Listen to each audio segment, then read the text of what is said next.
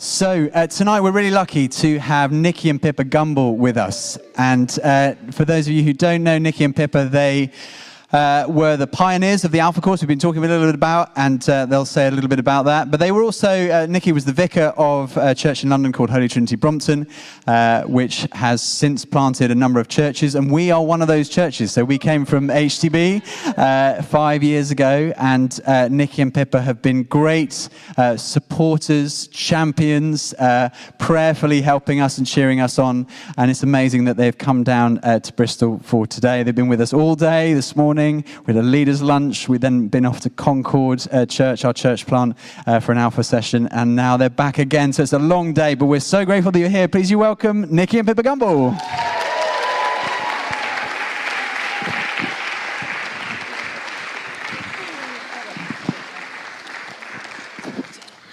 Wow.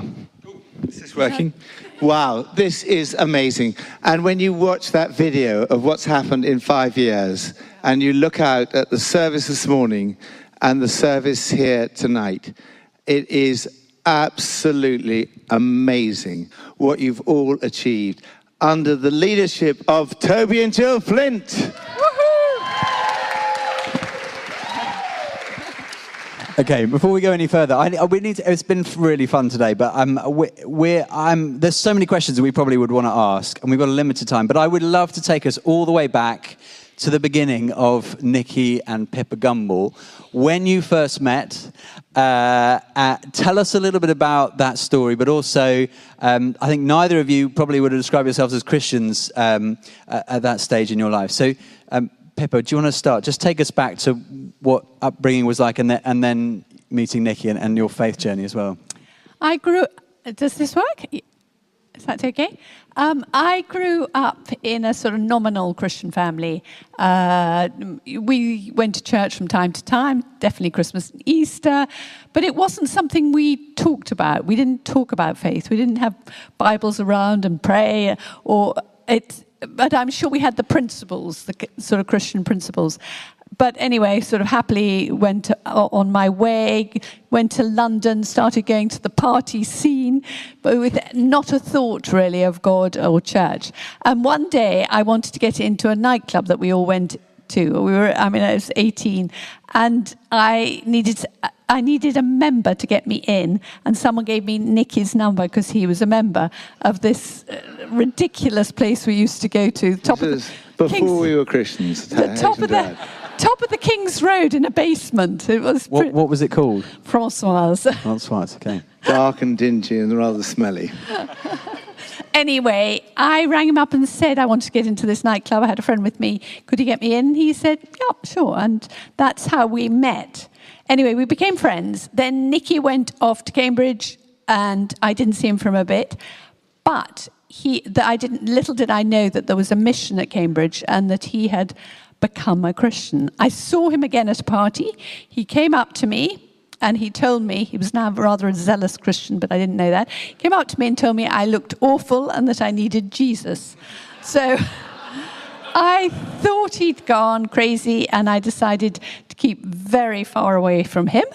And luckily, I met some other people who had all these young people who'd become Christians, who were all new to faith, who were gathering in something called the Kitchen. It was a sort of restaurant, really, that they would gather together. They cooked food, they welcomed people in, and I started hanging out with them. I had no idea they were Christians. I just thought they were a rather cool lot of people.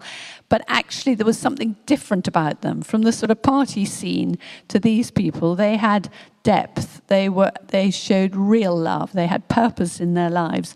And I was intrigued. And then as I spent more time with them, somebody explained to me that they were Christians and got out a Bible, turned one day to John 10, verse 10, with that verse that says, I came that you might have life, and life to all its fullness.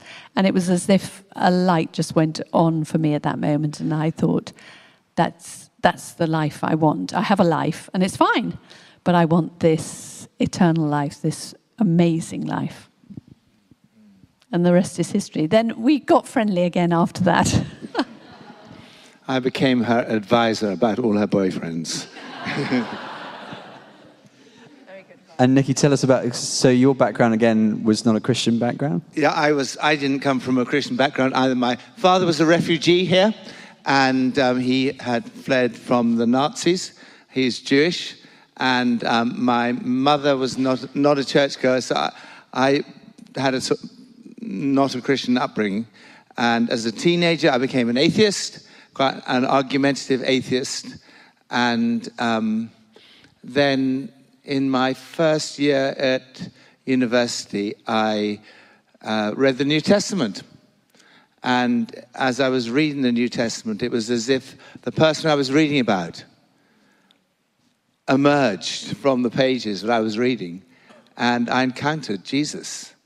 And that was a life-changing moment. Jesus said, as Pip's, that verse, John chapter 10, verse 10, I came that you might have life and life in all its fullness. And that's what I found. And it was the most exciting, life-changing, almost 50 years ago now, but it was a life-changing moment. And immediately I had a desire to communicate that to other people. I mean, if you find water in a desert, it would be selfish not to tell people. And it seemed to me like, why would anyone not want to experience this? Like, yesterday I was an atheist, today I found Jesus. Come on, guys. That's why I told Pips she needed Jesus. I thought it was the kindest thing to do, to tell her she needed Jesus. Give her a few of the booklets I was carrying in my dinner jacket pockets about how to become a Christian. And that was it, my attempt at evangelism that didn't slightly backfired. And then wonderfully, as you said, you became an advisor on boyfriends, but it didn't stay there. So just tell us a little bit about how you finally got together.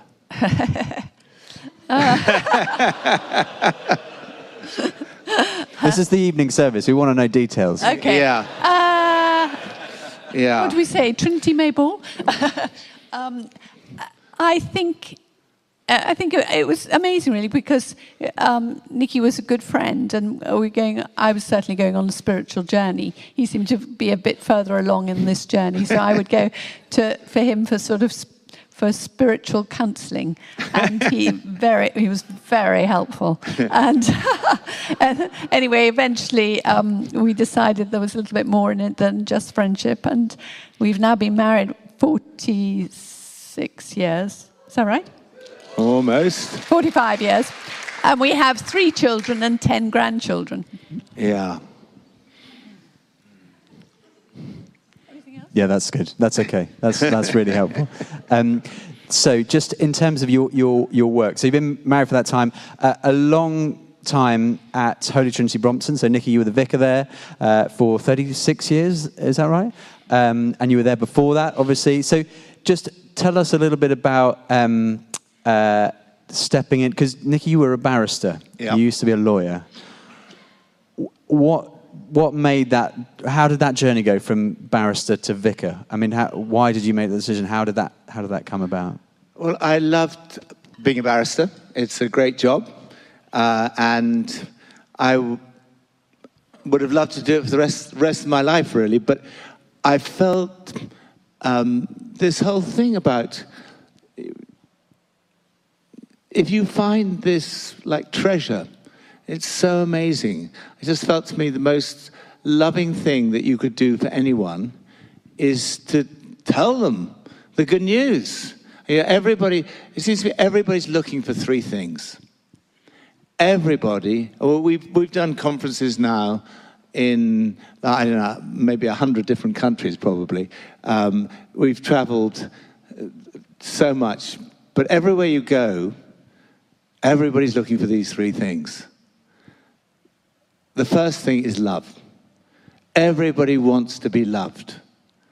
And the greatest experience you can have of being loved is to experience God's love. And the Apostle Paul said, the Son of God loved me and gave himself for me. That's how you know that you're loved by God. You look at the cross, and that what the Apostle Paul is saying is that if you had been the only person in the world, Jesus would have died for you. That's how much God loves you. And then that's sort of knowledge here. But then you experience God's love through the Holy Spirit. And again, Paul writes, the love of God is poured into our hearts by the Holy Spirit, who has been given to us. And that's why we hear these wonderful stories from Alpha, what happened on the Alpha weekend, when people experience God's love for them. So everybody's looking for love.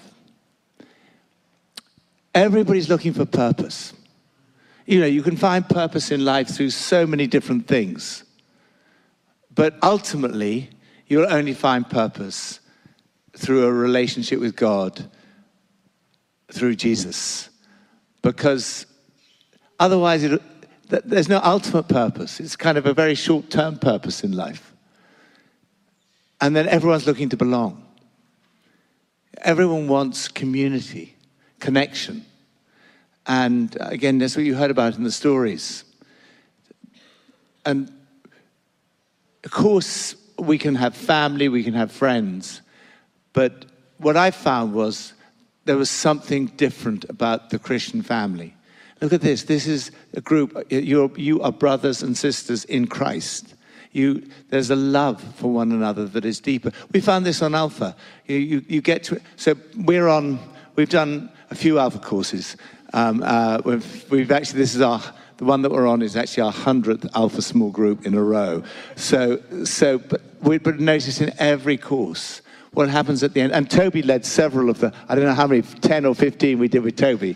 Till he threw us out. Until he threw us out, until he said we were a bit old and we needed to go away. So, but no, he was brilliant. But every course, at the end, the group says something along these lines. We have so many friends, but we've never felt like after 10 weeks, the connection in this group, we feel like we've known you forever, that there's a deeper relationship than we've ever experienced. And this is a taste of the church. The church is the greatest organization.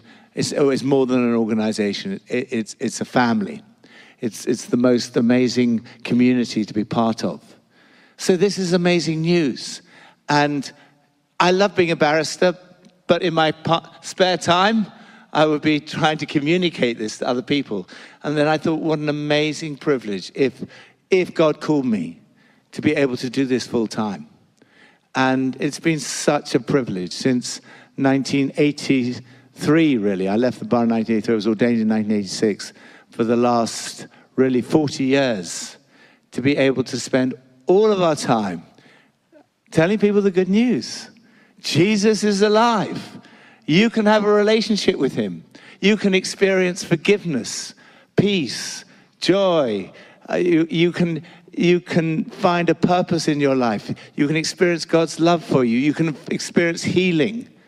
This is just such wonderful news that the creator of this universe has come to this planet in the person of his son to show us what life is all about. And that this is what makes all the difference. It's what turns our life from black and white to Technicolor, from whatever it is to HD. I don't know how you describe it, but this is the greatest experience you can ever have in your life. And it's free.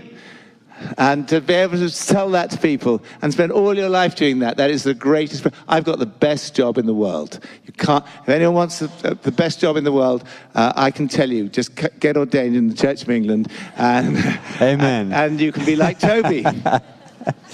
It's amazing to hear your passion all these years on, and that's a passion for people to know Jesus, and that's carried on throughout your life and your ministry. Now, throughout HTB, well, tell us a little bit about church planting, because there wasn't such a thing as church planting, particularly in the Church of England, when you started HTB. But tell us a little bit about that journey and why, because we are a plant from HTB. We're very lucky to have, a year ago, we planted Concord Church up in Filton. Abby and Noah there on the front row. And it's been so exciting, this sort of adventure of planting churches. But just take us back to before there was church planting.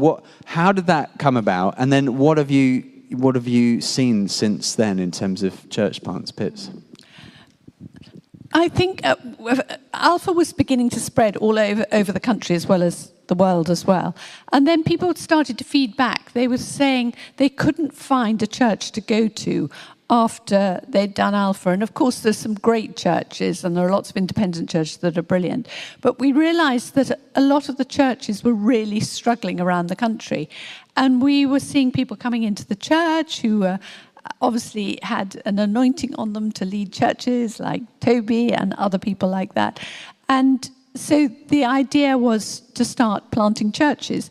And at first we thought we'd just do London. We weren't really planning on doing anything else, just plant some of the churches around London and try and see the change around there. And then someone sent us an advert of a church being sold in Brighton.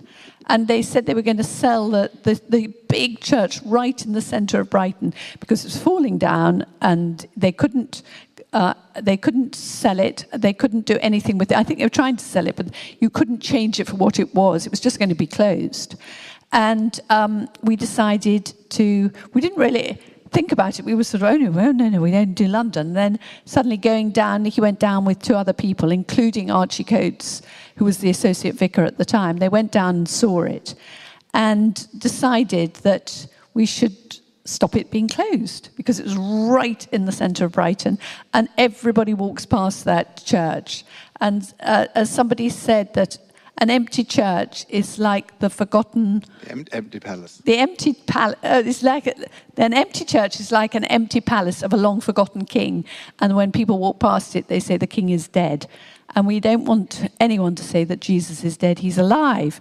And so we decided we'd go for this, to take this church. The vicar who was there wanted it closed. The church wardens wanted it closed. Thankfully, there were some people in the community who didn't want it closed, and we were able to buy it for £1. So we actually owned St. Peter's Brighton, and Archie. We were horrified. Archie said he felt called to Brighton. We was, what are you doing there? He was working in London, but after the visit, he said he felt called to Brighton, and he went down with 20, 30 people, and the church has been revived. I mean, it's amazing. The church is still going strong. It's planted other churches. Our son went there as his curate, and it's gone from strength to strength. And that was the first outside London. And once we'd seen that, we thought, right, you can do it right across the country. And then slowly and slowly. And you can either revitalise an old church, but this one was actually shut for 75 years. I mean, this church was shut. And you look at it now, it's beautiful. I love the lighting and everything. It's just such a, great venue. And this was dead. I walked past Castle Park or whatever it is, where that church is just a ruin. And it's so sad because at one stage, people must have flocked there. And you contrast that with this, and you see the life and the people and the changed lives. You think that's what it's all about. And we have now got enough favour around the country to be able to plant with a lot of bishops. And we have planted all over the place, in Gateshead and in Plymouth and in Andover and in Birmingham and in Nottingham and I don't know where else. So 150 churches now have been planted. And God seems to be blessing them. It is extraordinary that they've gone out from there. We've got a separate church planting trust now that's trying to help. Because when you go to a church, it's quite hard if you just go just like Toby and Jill on their own. If you go as a team, there is a strength in that. And so we try and send them with a bit of funding, with a team, so that you can go. And if you've got a team, then it makes all the difference. You can actually build something rather than Toby running around trying to get computers, build the desks. That would be a nightmare for everyone. You can lead the worship as well. You're a very good worship leader. Yes. Who knows Toby's the worship leader? Get the guitar out. And of course, he's a film star too on the Alpha Film Series. Right, we should move on. We should move on. So, I mean, it's really interesting in terms of the church planting stuff. But this was all while you were at HTB. And just to sort of move us on, so a year ago, you left HTB.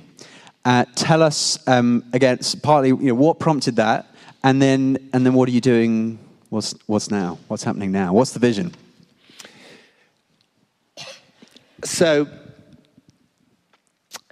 the 17th of April, 2033, I'm sure is in all your diaries. If not, get out your 2033 diary. 17th of April, I'm sure you all know what that is. 17th of April is Easter Day, 2033, the 2000th anniversary of the resurrection of Jesus. And wouldn't it be amazing? I mean, Jesus has given us 2,000 years. He said, go and make disciples of all nations. You will receive power when the Holy Spirit comes upon you, and you will be my witnesses. And we've had 2,000 years. Wouldn't it be amazing if we could get the good news of Jesus to everyone on the planet by the 17th of April, 2033? So that's what we felt called to. Pips and I felt called to spend the next 10 years doing everything we can to contribute to that. Of course, it involves many, many people. First of all, it involves the Bible translators. All the Bible translators have got together and said, let's get the New Testament into 99.96% of the languages in the world. And every language will have 25 chapters of the New Testament by the 17th of April, 2033. Rick Warren is working on a Bible, a believer, body of Christ in every community by 2033. We were in Rome meeting with 70 different Catholic communities, all of whom have a vision for 2033. So this is not something that anyone does on their own, but it's something that everybody can be involved in. And our part is to make Alpha available to everyone on the planet by 2033. So that's what we're doing. It means, how about everybody in Bristol having the opportunity to do Alpha by the 17th of April, 2033? How could that happen? We were meeting together with churches across Bristol today and just think so much is happening in this city. And if all the churches get together with a vision that every person in Bristol could have the opportunity to hear about Jesus by 17th of April 2033. Every city, every town, every nation does that. Then hopefully everyone on the planet will have had an opportunity to hear about Jesus by 2033. So that's what we're focused on for the next 10 years. Every moment of our day and night is focused on doing that. So we're visiting the church plants. We're in conferences. We're in Cairo next week, meeting with other primates from the Church of England, the leaders of the different parts of the Church of England, and we're in, we've been in Malaysia, Singapore, we're in France, Germany, Kenya, South Africa, Rio, America, everywhere over the next few months, and then going around the country visiting churches like this and seeing all the amazing things that God is doing all around the world. So that's what we're focused on. Amazing. So exciting. And it's very easy, I don't know how people feel here, but it's very easy to become very UK-centric in terms of the church, our news feeds, everything that's coming in terms of the media coverage of the church. It's not always good. But what do you see in terms of the church in this country? What hope do you see? But also, what do you see around the world that gives you hope? I mean, it's an amazing vision. And already I'm thinking, wow, okay, 2033, Bristol, what are we going to do? But as you look around the world, as you travel, all that sort of stuff, what are the things that give you hope? The wonderful thing is that God is at work everywhere. And I think that's what's so exciting. Yes, up and down the countries, there's all sorts of pockets of life, beacons of light shining all through the UK. But also traveling, we've got a church plant in Asia, and they've been out there, they felt called to go out there, and one of the bishops wonderfully invited them. And in Kuala Lumpur, which is mostly... are you from Kuala Lumpur? Do you know HTBB? Yes. Thank you so much for coming to my... Well, there you go. And HTBB is doing so well. I mean, it's absolutely wonderful that they started there. And I think how many years have they been out of there? So I suppose mostly it's Chinese and, of course, Malay. It'll be 10 years next year. It's 10 years next year. I think they've baptized 600 people in the last near 10 years, which is amazing, really, when you think of it. And they've planted as well. It's great to have you here. We love Malaysia and the food. And...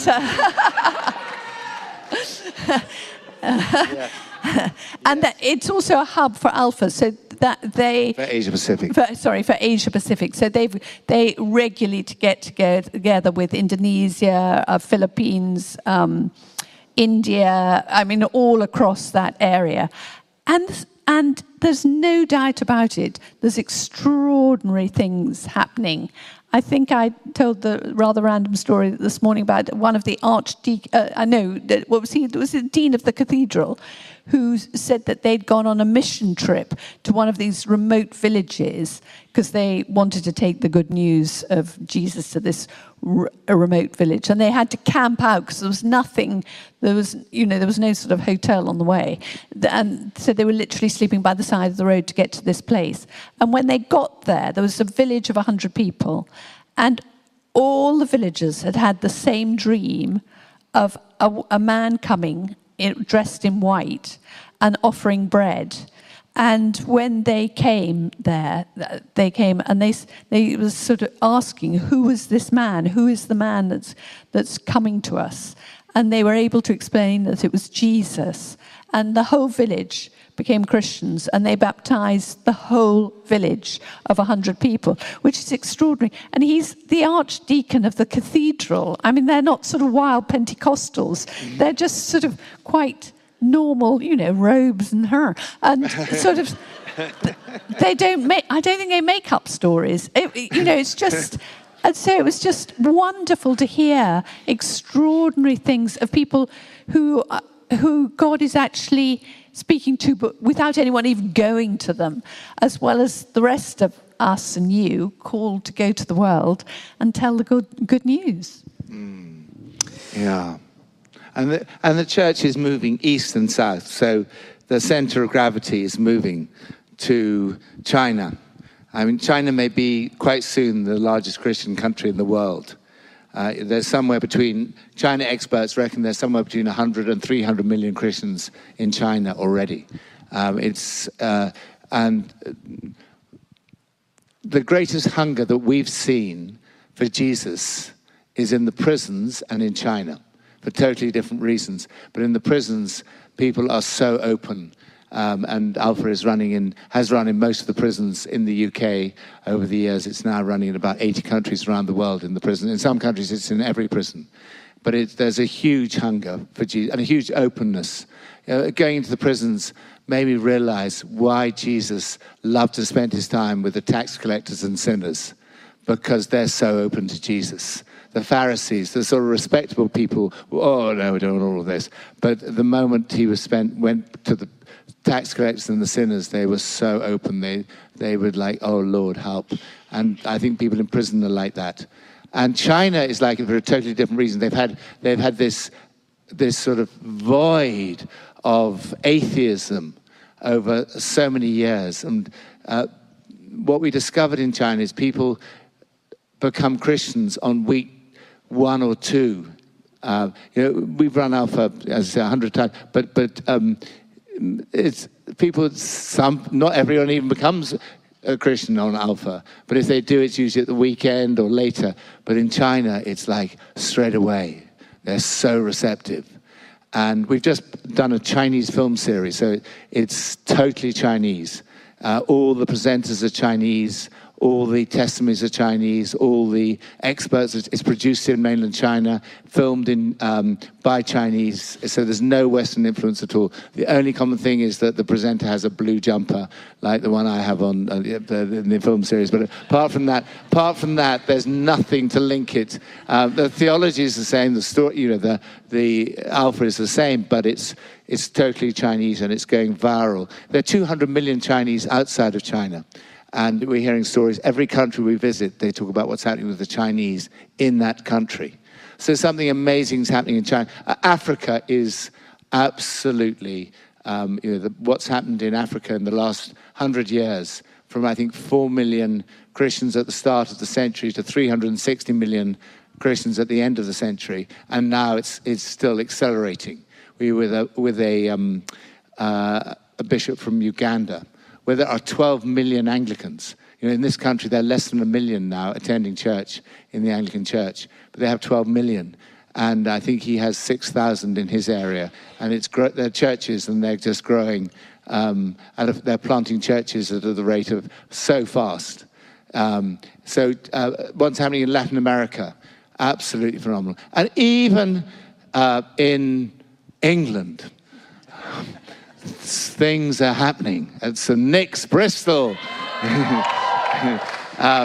So it's happening in churches, of course, in the Pentecostal churches, independent churches, but even in the Church of England, there's a remnant, there's a hope here. And we visited so many of these church plants, and all of them are thriving. And it's a really exciting thing to go around the country. I always put out on Instagram, every time that I go to one of these churches, one of the church plants, because people are so encouraged to see what's happening here.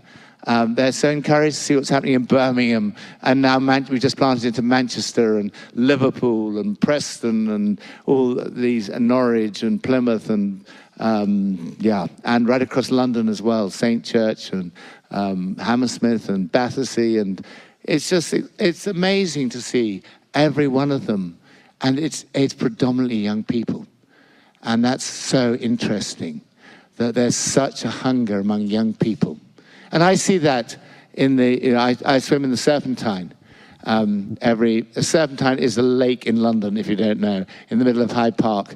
And people say it's very dirty just because there's a lot of duck poo. There is a lot of duck poo, but it's actually clean because the water comes in at the Italian fountains and it flows out over the tube line underground into the Thames. So it looks dirty, but actually it's clean. And that, to me, is a picture of church planting, because what churches need, like this church has, is water coming in.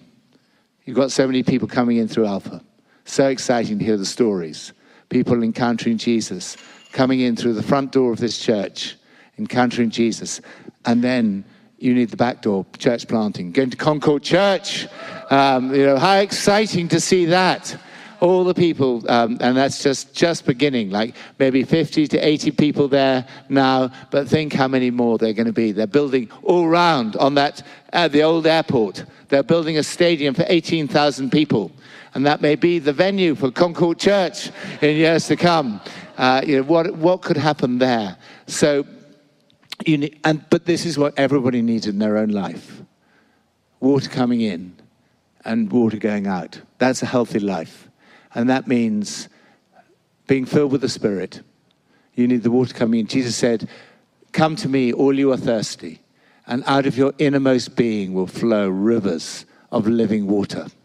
That's the healthy, clean water of life, the Holy Spirit. Water coming in and then water going out. And water going out means that you are on a mission.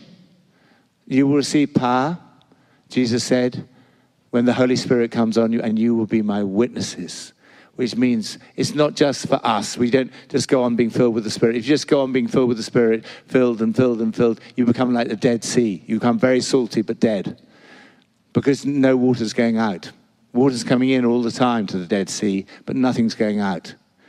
But if you've got water coming in, you're being filled with the Spirit and you're going out on mission. Now, that could be the homeless project, or going into the prisons, or helping to run Alpha, or inviting your friends, or whatever it is, serving the poor. But you're out there. The water's coming in, and the water's going out. That's the healthy life. I think that's a really good note for us to pray. It'd be great to pray for the Holy Spirit, and I wonder if you'd pray for us and for all of us here. It'd be amazing to do that.